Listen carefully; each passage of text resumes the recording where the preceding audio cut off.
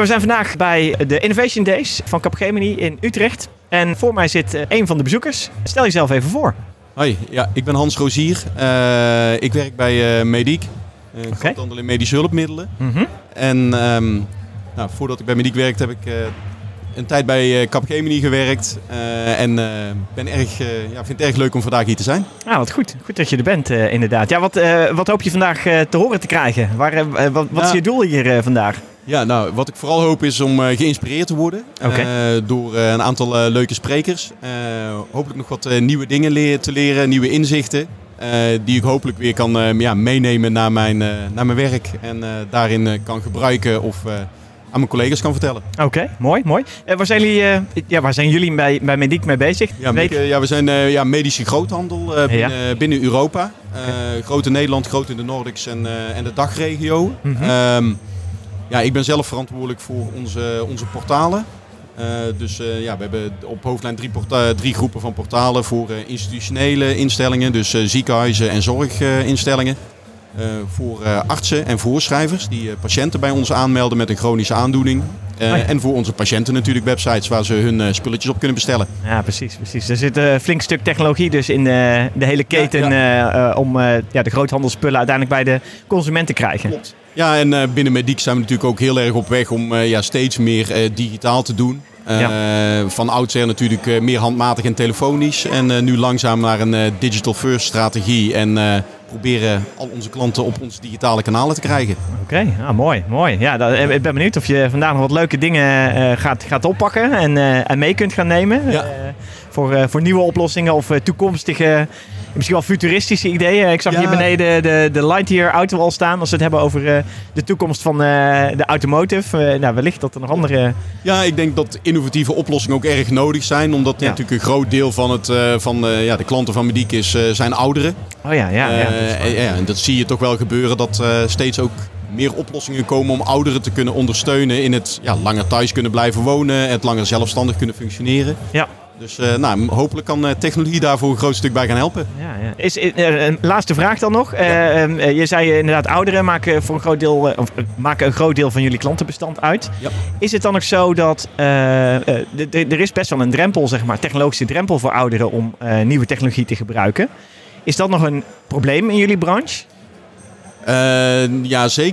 Zeker een uitdaging. Ja. Om al onze websites zodanig laagdrempelig te maken dat het echt super simpel is voor ouderen. Ja. Dus ook met kleurgebruik, lettertypes en vormgeving proberen we daar rekening mee te houden. Dat het heel makkelijk is. Ja.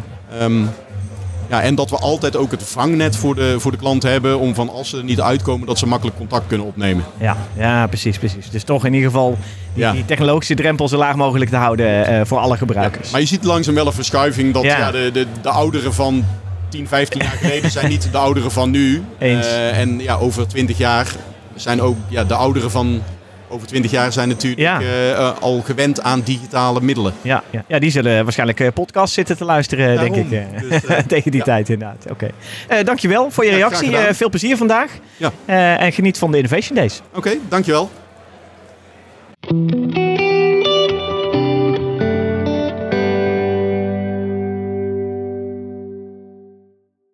Wil je jezelf even voorstellen? Dat wil ik uiteraard. Ik ben Claudia Heger. Ik ben directeur Financiën en Controle bij het Kadaster. Oké, nou wat leuk. Je hebt vandaag de Innovatiedag bijgewoond hier in Utrecht. Vanochtend een heel programma langs horen komen met een aantal verschillende onderwerpen. En wat is een van de onderwerpen, of misschien wel een aantal, die jou geïnspireerd hebben, dan wel bij zijn gebleven? Ja, wat me vooral bijblijft is de rol van innovatie. In mijn branche is dat iets minder gebruikelijk. Ja, om heel erg innovatief te zijn, gebeurt al jarenlang vrij weinig. Behalve finance transformation, dat is natuurlijk wel. Het gaat over automatiseren. Zeker. En dat ons wel echt kan helpen om heel veel verder te komen. Okay. Ik denk dat er één is. Dat is een heel kleintje. Als je naar het grotere beeld kijkt, dan zit het dan voor mij bij een andere. Mm-hmm. En dat is dat als we kijken naar iets als risicomanagement, hoe we dat in kunnen zetten, de invloeden, de factoren waar we rekening mee moeten houden. Misschien is dat voor het kadaster in Nederland in het klein wel heel erg weinig. Aan de andere kant, wij zitten ook internationaal, want wij helpen andere overheden ook om een kadaster op te zetten. Precies. En dan is dit natuurlijk wel heel gaaf kennis om gewoon die hele kaart te zien met waar zie je de problematiek in de wereld komen. En ook wat kan je er zelf aan doen? Ja, zeker. Ja, precies. Ja, we hebben in een aantal verhalen ook een aantal mooie, hele ander soort kaarten wel langs zien komen met informatie. Kadaster is natuurlijk ook een organisatie die ontzettend veel informatie verzamelt. Ja. Hebben de topics daar nog een link naar? Zijn er nog links te vinden, zeg maar? Ja, dat zit meer aan de datakant. Dus wat doe je met de data die je beschikbaar hebt? Ik zou er niet heel direct een link naar kunnen leggen. Aan de andere kant, wij hebben wel heel erg veel informatie die misschien wel nuttig zou kunnen zijn om later in de toekomst in te zetten. Maar het is vooral lokaal in Nederland.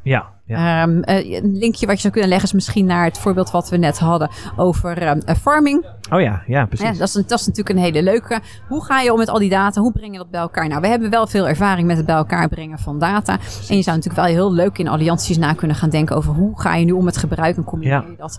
En wat wil en mag je combineren? Want het ethisch aspect hoort hier ook bij. Ja, ethisch en privacy aspect natuurlijk. Belangrijk voor een overheidsorganisatie. Ja, ik wou zeggen, dat natuurlijk staat misschien wel met stip bovenaan inderdaad. Maar ik kan me inderdaad juist voorstellen dat de combinatie van wat het kadaster aan data heeft en doet met bijna alle andere klanten die hier rondlopen, dat je met iedereen wel een combinatie zou kunnen vormen om daar weer... ze noemen het hier zo mooi, een nieuwe waardeketen te bedenken of te maken of nieuwe informatie te genereren. Ja. Dat is natuurlijk wel heel interessant wat daar plaatsvindt, maar ook heel lastig. Hoe is dat een vraagstuk wat bij jullie heel erg speelt? Kunnen we dat nou goed doen of niet? Ja, ik denk dat samenwerking tussen overheden en private partijen van alle tijd is. Oké. Ja, dat doen we al heel erg lang met elkaar. Daar worden we steeds beter in. Maar soms werkt het ook gewoon belemmerend om wel vanuit de overheidsorganisatie te werken. Ja. Ik zeg wel eens, wat net heel duidelijk naar boven kwam. Het overheid, geef meer regelgeving. Zodat je die ontwikkeling eigenlijk vanuit goede concurrentiepositie kan gaan bewerkstelligen. Ja. Dat was eigenlijk waar het net over ging. Precies. En ik zeg dan, bij die overheid hoort ook politiek. Politiek gaat gewoon maar over heel korte termijn. Dus misschien moeten we heel goed nadenken over of we het daarvan moeten verwachten. Of dat we het moeten hebben juist van start-ups, innovatie, transformatie. Wel in de private sector. Een heel mooi voorbeeld wat natuurlijk in de supply chain keten tevoorschijn kwam. En laten we kijken hoe we dat met elkaar kunnen doen. Dus als in Oost-Europa die relaties veel nauwer zijn... dat kan tot op zekere hoogte goed gaan. Want wij vinden het belangrijk dat dat ook deels gescheiden is. Maar laat ons dat ook gewoon helpen. En ben er ook niet bang voor om wel die samenwerking op te zoeken. Ja, en volgens mij de laatste die ik dan nog uit de verhalen hoorde... die bij jullie een hele mooie link is dat... volgens mij was een van de statements dat de overheid ook met wet of regelgeving... een boost kan geven aan sustainability, een leidraad kan geven voor nieuwe oplossingen. Het hoeft niet per se een beperkende set te zijn, maar het kan juist ook een keten of een cirkel doorbreken. Ja, dat zou kunnen. We zijn daar alleen in Nederland misschien iets minder goed in. Regelgeving wordt er heel snel als benauwend ervaren. Of beperkend. En juist een beperkend en wat minder als stimulerend. Ja. Daar waar we dat wel doen, dat was natuurlijk het voorbeeld van de belastingvoordelen, de fiscale voordelen op de elektrische auto's. Juist. Ja, het is wel waar. Ik denk dat er kwam geen antwoord uit de zaal. Nee, maar ik denk dat iedereen die een Tesla rijdt en vooral is gaan rijden omdat het fiscaal vriendelijk was. Ja. Dus je kan er wel heel goed over nadenken. Over hoe ga ik dan mijn stimulansen inbouwen. Vanuit wet en regelgeving. Of fiscale voordelen. Om dan daadwerkelijk ermee aan de slag te gaan. Als het gaat om de energietransitie. Als we kijken naar wat er in de grond zit. En kabels en leidingen. Ook uitermate interessant. En die informatie hebben we allemaal nodig om daadwerkelijk wel dit werkend te kunnen gaan maken. Precies, ja. En daar moet nog heel veel in gebeuren. Daar werken we ook samen. Hè? Dus het mooie is dat er wel degelijk samenwerking is tussen al die verschillende partijen. En ik zag net in het innovatiecentrum hier ook een heel mooi voorbeeld van een digital twin van een brug. Ja, precies. Ja. Digital twins doen we in het vastgoed ook. Er wordt heel veel gebruikt. We zijn met BIM bezig. Ook juist, dat is een samenwerking. Of eigenlijk vooral een ding wat uit het bedrijfsleven komt. Waar we bij kijken om bijvoorbeeld vanuit de overheid, vanuit Kadaster bij aan te sluiten. Precies. Dus er gebeurt wel heel veel. En dat moet ons ook allemaal helpen om dat dan allemaal net iets mooier, slimmer, handiger te organiseren. En dan hoop je uiteindelijk ook dat het nog duurzamer is. Kijk. Nou, een mooie positieve noot om mee te eindigen wat mij betreft. Dankjewel voor je reactie. En een fijne dag nog verder. Absoluut. Dankjewel.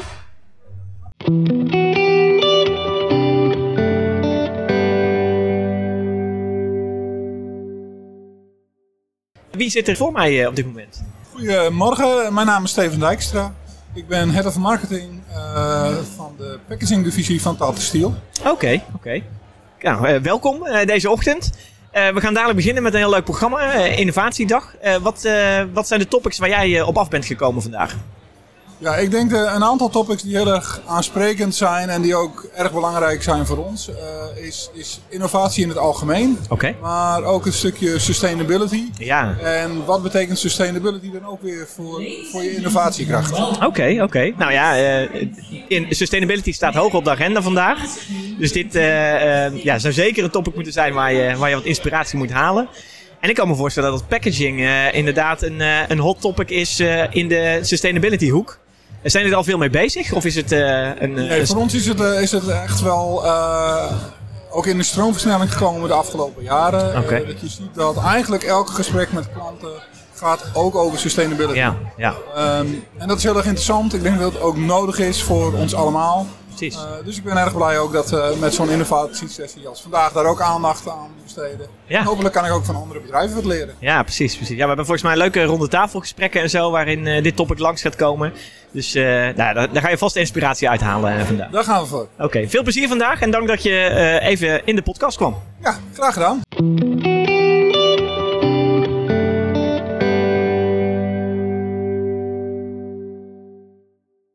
Welkom op Capgemini Innovation Day vandaag. Wie heb ik voor me op dit moment? Mijn naam is Martijn Jansen. Oké. Ik ben ondernemer. Op dit moment bezig met een nieuwe start-up. En daarnaast als interim manager beschikbaar. Oké. Waar gaat je start-up over dan? Daar ben ik al benieuwd naar gelijk. Ja, het is nog echt in een verkennende ontwikkelingsfase. Maar het heeft te maken met toekomstscenario's. Dus ik ben een digitale tool aan het ontwikkelen om eigenlijk te helpen in het strategieproces. Ja. En in dat strategieproces om verschillende toekomstscenario's te kunnen creëren via de scenario forecasting techniek. Mooi. Ik probeer dat proces te digitaliseren. Oké. Om het beschikbaar te maken voor een grote groep mensen. Dan alleen als je met een grote groep experts dat kan gaan doen. Ja. Oh, wat goed. Nou, dan is de Innovation Day wel de plek om daar te zijn, denk ik. Zeker. Wat hoop je vandaag te komen halen? Ik ben erg benieuwd naar weer wat nieuwe inspiratie en inzichten. Oké. Er zitten een aantal thema's in vandaag waarvan ik denk, dat zijn wel thema's die ik al volg. Of waar ik ook als zeg maar trendwatcher wel een beetje bovenop zit. Ja. Dus daar hoop ik meer te zien, meer te horen. Met name even wat interessante blikvelden. Er zijn mensen die misschien weer net een andere insteek hebben. Of een andere manier van waar ze denken dat het naartoe gaat. Ja, precies. En om op die manier ook dat weer mee te kunnen nemen met mijn eigen trend research die ik dan weer ook voor die scenario's kan gaan gebruiken. Ja, precies. En welke topics hebben je specifiek je interesse? De metaverse. Oh ja. Daar heb ik erg veel interesse in. Volg ik wel heel lang. Virtual reality sinds de jaren 90 daar al fan en naar kijk. Dus daar ben ik erg in geïnteresseerd. Oké. Natuurlijk ook de laatste jaren zit weer een bepaalde versnelling. Ja, zeker. Ja, absoluut. Dus daar is het interessant. Wat ik daar ook met name interessant in is, gaat het naar centrale clubs, denk aan Meta, of gaat het naar decentralisatie, de Web3-beweging achter zit. Ja. Dus dat geeft meteen ook een linkje naar het tweede thema, Web3. Ik ben benieuwd of dat vandaag nog langskomt. Wat de technieken daaronder, wat daar voor een inzicht uitkomen. Dus dat zijn wel twee belangrijke waar ik wat meer over hoop mee te krijgen. Mooi. Metaverse is inderdaad eentje die ontzettend snel gaat qua technologie. Is dat nog een topic waar je ook nog uit moet kijken voordat het een kant uitgaat waarin, hoe zeg je dat? Een nep variant van een echt iets zich voordoet en dat je daar nog uit voor moet kijken, zeg maar. Is dat nog een topic waar je je mee bezighoudt? Ja, zeker. Dus misschien je vraag een beetje goed begrijpen. En denk je dan aan dat mensen zich in de metaverse voordoen als iemand? Bijvoorbeeld, dat kan natuurlijk wel als persoon, maar het kan natuurlijk ook want we hebben daar ook producten in de metaverse. Zeker. En we hebben, je hebt daar misschien wel unieke producten. We hebben daar natuurlijk allerlei methodieken om jouw unieke product van jou te laten zijn met bijvoorbeeld NFT's, et cetera. Dus er zijn best wel wat mechanismes om fakes tegen te gaan, vervalsingen en whatnot. Maar er zijn ook een hele hoop mogelijkheden, omdat we nog niet alles kennen natuurlijk van de metaverse. Ja. Waar het, ik zal niet zeggen mis kan gaan, want ik denk dat er te zwaar aangezet is. Maar waar we wel uit moeten kijken. Ik denk zeker dat dat gaat gebeuren. Ik denk dat dat onvermijdelijk gaat zijn. Ja. Ik ben ook wel benieuwd wat voor een omgeving ga je daar krijgen. Dus het idee met de metaverse is toch dat er meerdere digitale omgevingen zijn waar je natuurlijk bent. Die samen de metaverse vormen. Precies, ja. Sommige zullen veiliger zijn, meer gecontroleerd zijn. Ik denk dat een Apple meer die kant op zal gaan. Anderen zullen misschien wat meer open zijn. Vanuit de open source misschien werelden zijn waar mensen meer vrijheid willen geven. Maar waar het risico misschien ook wel iets groter zal zijn. En NFT's is dan wellicht een goede om sommige dingen wat meer te beschermen. Eens. Ja. Maar ik denk dat er zal ook heel veel free stuff zijn en heel veel copycat stuff zijn die moeilijk zal tegen te gaan zijn. Ja. Nou ja, het zou mooi zijn als je ook een goede open source metaverse hebt en niet een volledige closed system. Nou ja, à la misschien Apple of ik weet ook niet waar Meta heen gaat. Ze hebben natuurlijk nu wel een redelijk open systeem. En die proberen ook wel. En die interoperability hebben ze toevallig vandaag ook bekendgemaakt. Hè, dat ze ze hebben de 2 platformen, Horizons en nog een andere.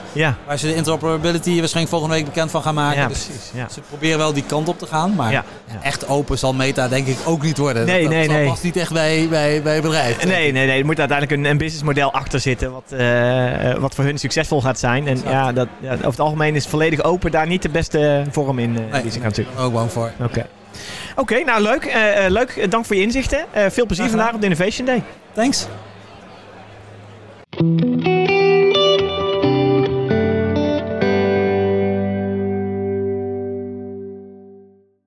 Ja, wie heb ik voor me zitten? Ja, dankjewel. Je hebt voor je zitten Gerard van Hal.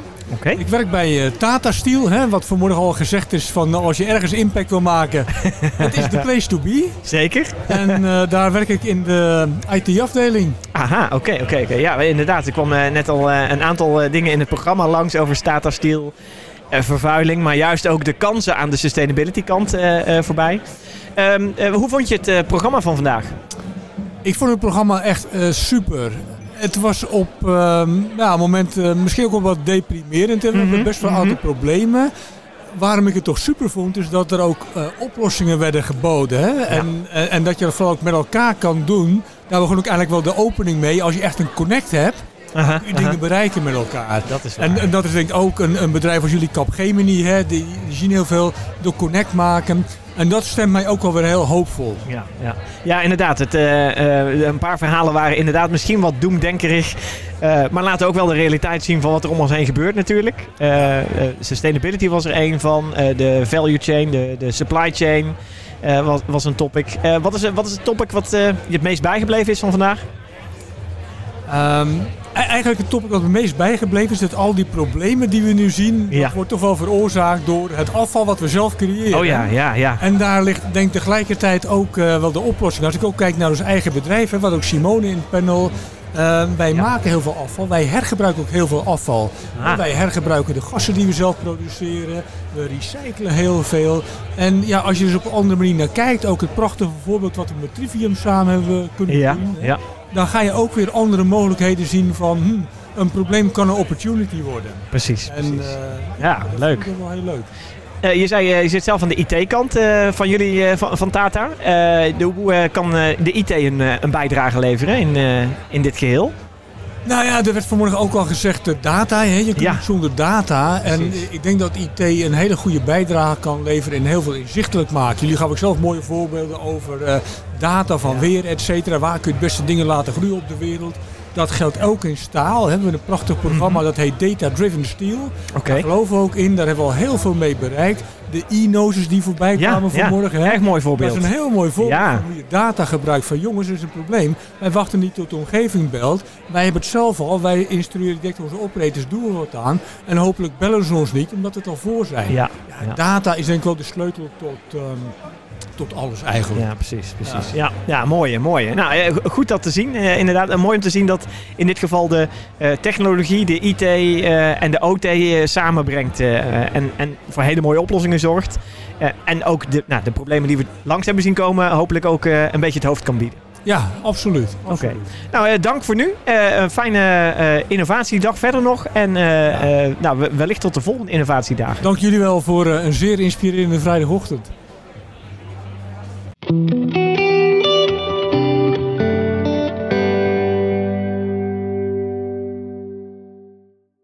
Welkom Anna. leuk dat je ook aanschuift bij de podcast. Je hebt toen straks gesproken op het podium en in een panel deelgenomen. Ja, klopt. Je hebt een mooi verhaal gehouden over sustainability. Moet je nu wel zeggen, hè? Want anders dan ga ik natuurlijk niet in de podcast. Ja. Nou ja, sustainability staat ook dicht bij mijn, in mijn hoek. Want ik zit aan de engineering kant van ons bedrijf. En heb sustainability als focus point. Dus dat schept een band. Dus jij bent heel gewild, denk ik. Redelijk. Over employees aantrekken. Dat zeker. De war on talent. Jij bent de talent, ja. Leuk. Die is heel gewild inderdaad. En ik heb toevallig gisteren zelf ook gesproken over dit onderwerp. Alleen dan bij een ander seminar wat ging over supply chain en verpakkingen en et cetera. Leuk. Maar mijn statement daar, en dan ben ik benieuwd hoe jij daarnaar kijkt, was dat een sustainable of circulair product is een duur product. Ja. Wat vind je daarvan? Nou, ik vind dat misschien nu zo is, maar dat zou niet zo moeten zijn. Ja. Eigenlijk ben ik het met je eens dat als je er nu naar kijkt, en dat hoorden we net ook in het panelgesprek met dat Lightyear dat eigenlijk zei. Hij zei van, onze auto kost nu €250.000 ex-BTW in de markt. Mm-hmm. Maar eigenlijk zou die minder duur moeten zijn dan auto's die heel vervuilend worden geproduceerd. Ja. En ik denk dat is het probleem met onze huidige economie, is dat wij eigenlijk niet de juiste prijs betalen, omdat we de kosten van de uitstoot, van de vervuiling, van de mensenrechtenschennis, kosten die we uiteindelijk allemaal als maatschappij wel gaan maken. Iemand gaat ervoor betalen. Dat die niet in de prijs van het product zitten. Dus daar zit volgens mij de grote fout in ons systeem. Ja. En het feit dat nu duurzame producten nog duurder zijn, ik denk dat in de toekomst niet zo zou moeten zijn als we de juiste wetgeving creëren, waardoor een duurzaam product juist de goedkope en dus de makkelijke keuze wordt. Precies. Ja, we kwamen inderdaad, true pricing kwam langs in het verhaal, waarbij inderdaad Lightyear zei van misschien moeten we, volgens mij kwam die op het podium op het idee om de true pricing en de echte pricing naast elkaar te zetten van de auto. En te laten zien dat inderdaad de true pricing van de Lightyear auto volgens mij lager zou moeten zijn dan de echte prijs, toch? Ja. Dat is natuurlijk wel, want in bijna alle gevallen is het juist andersom. Ja, maar dat is natuurlijk omdat de Lightyear nu, daar worden er volgens mij in eerste instantie een kleine batch van wordt ervan geproduceerd. Van materialen die nu nog heel moeilijk te maken zijn, omdat die nog niet op grote schaal gebruikt worden. Ja. Maar in theorie zouden dat veel duurzamere materialen moeten zijn dan de producten materialen die we nu gebruiken in de auto-industrie. Ja. Dus dat heeft natuurlijk met research en development te maken. Dat je als je er net mee begint, dat hoef ik jou niet uit te leggen. Als je er net mee begint, dan is het gewoon duurder. Kleinere oplages. Klopt, je moet die kosten verdelen over maar een klein aantal auto's. En dat was het. Ik hoorde overigens dat de oplage van de auto's, het getal, is de eerste getallen van een Lightyear, geloof ik ook. Dus dat is hebben ze weer leuk bedacht. Oh, echt? De oplage. Welke in meters? Ja, want het is natuurlijk zoveel kilometers in totaal. Ja. En de eerste 3 getallen, geloof ik. Of 4 getallen, zeg maar. Want het zijn er zoveel duizend. Dat is dan weer heel erg. Ik zou natuurlijk moeten weten. Ik heb natuurkunde, dankjewel. Ik heb natuurkunde gestudeerd. Ik zou natuurlijk moeten weten hoeveel een Lightyear is in kilometers. Maar ik heb echt geen idee. Nou, ik heb ook natuurkunde gestudeerd. Maar ik zat net heel hard te denken, wat was het nou ook alweer? Waarom mag ik jou zo? Maar nu begrijp ik het. Dat schept de band inderdaad. Laatste vraag eigenlijk. We hadden het over duurdere producten. True pricing. Een andere methode om misschien daar doorheen te breken. Want in mijn gevoel is het een soort vicieuze cirkel. Hè? Er is een duur product. Een consument ziet een duur product. Die koopt het niet. Een winkel, een producent, die zal zeggen, mijn klanten kopen het niet, dus ik ga het niet in mijn winkel leggen. Ik ga het niet maken. Dus je krijgt zo'n vicieuze cirkel dat die producten er niet komen. Als je nou die cliënt of de klant uiteindelijk mondig maakt en data geeft, betrouwbare data geeft, dan zou je dat een beetje kunnen doorbreken. Want dan heeft hij een soort van munitie om mee te schieten. En zeggen van, nou jongens, ik wil een duurzame auto, maar het kan ook een duurzame tomaat zijn natuurlijk. Nou ja, ik vind het wel interessant dat je dit thema aansluit. Want iets wat ik net heb overgeslagen. Kijk, ik heb het net gehad over de productieketen. Mm-hmm. En waar de kosten daar zitten. En waar de kosten zouden moeten zitten. Of hoe we de kosten zouden moeten verdelen. Maar belangrijke spelers zijn ook de retailers. Een voorbeeld waar ik persoonlijk echt boos over kan worden, is het feit dat vlees in supermarkten een stuk goedkoper is geweest heel lang dan vegetarisch. Nu promoot Albert Heijn zich met het feit dat vlees is bij ons even duur als vegetarisch. Of vegetarisch is goedkoper. Maar de marge op vegetarisch vlees, vleesvervangers, is 50%. Waar die op vlees, echt vlees, soms wel 0 is. Ja. Dus het feit dat wij zeg maar zowel de producent van het vlees als de retailer, de verkoper van het vlees, laten bepalen dat een product dat heel vervuilend is, ook voor de consument goedkoper is. Ja, precies. Dat is natuurlijk heel oneerlijk. Ja. En het ergste hieraan vind ik, wat ik heb begrepen, is dat een van de redenen dat vleesvervangers duurder zijn, is omdat de mensen die vleesvervangers willen eten, zijn vaak hoog opgeleid en zijn vaak heel idealistisch. Zijn bereid om meer te betalen. Dus ze weten dat gewoon. Ja, ik ben die consument. Ja, tuurlijk. Ik zou dubbele betalen voor een vleesvervanger, omdat ik geen vlees eet. Ja. Maar het feit dat zij daar misbruik van maken en daarmee dus de markt eigenlijk niet ten positieve beïnvloeden, maar negatief, vind ik heel kwalijk. Ja, en plus er dan nog een positieve draai aan geven, ook qua reclameuiting in dit geval. En dat is natuurlijk nog eens dubbelop, zeg maar. Kijk ons eens even, weet je wel. Ja, nee, ik hou jullie in de gaten, Harold. Ja, hele goeie. Oh ja, dat is een hele goeie inderdaad. Ja. Het zit hem niet alleen bij de producent en bij de consument, maar het zit natuurlijk ook nog in alle stappen daartussen om te komen tot dat sustainable, circulaire product of een stukje vlees, of vervanger van vlees. Ja. En als ik daar nog één ding aan mag toevoegen. Kijk, er zit natuurlijk het concept prijs is heel, heel bepalend voor heel veel consumenten. Zeker. Maar er zit ook een deel gedragsverandering. En wat ik heb gezien als ik observeer hoe mensen hun gedrag veranderen, valt me op dat heel veel mensen de meeste keuzes, ik geloof dat de Magician zei iets van 95%, geloof ik eigenlijk wel, automatische piloot is. Ja. Dus we hebben ingesleten patronen, ingesleten dingen die we herkennen. Wij voelen ons prettig bij dingen die we herkennen. Dat zit in onze biologie. Maar we kunnen eigenlijk heel goed veranderen. Ja, tuurlijk. Mensen zijn extreem goed in zichzelf aanpassen. Dus ik denk dat als wij elkaar aanmoedigen en dat toekomstbeeld heel duidelijk schetsen, dat mensen uiteindelijk wel willen veranderen en het ook heel goed kunnen. Ja. Nou ja, een positieve endnote van dit verhaal. Gelukkig, ook nog eens. Ja. Fijn. Ja. Nee, mooi. Dankjewel. Leuk. Dank voor je verhaal en dank voor je reactie van vandaag. Succes. Yes.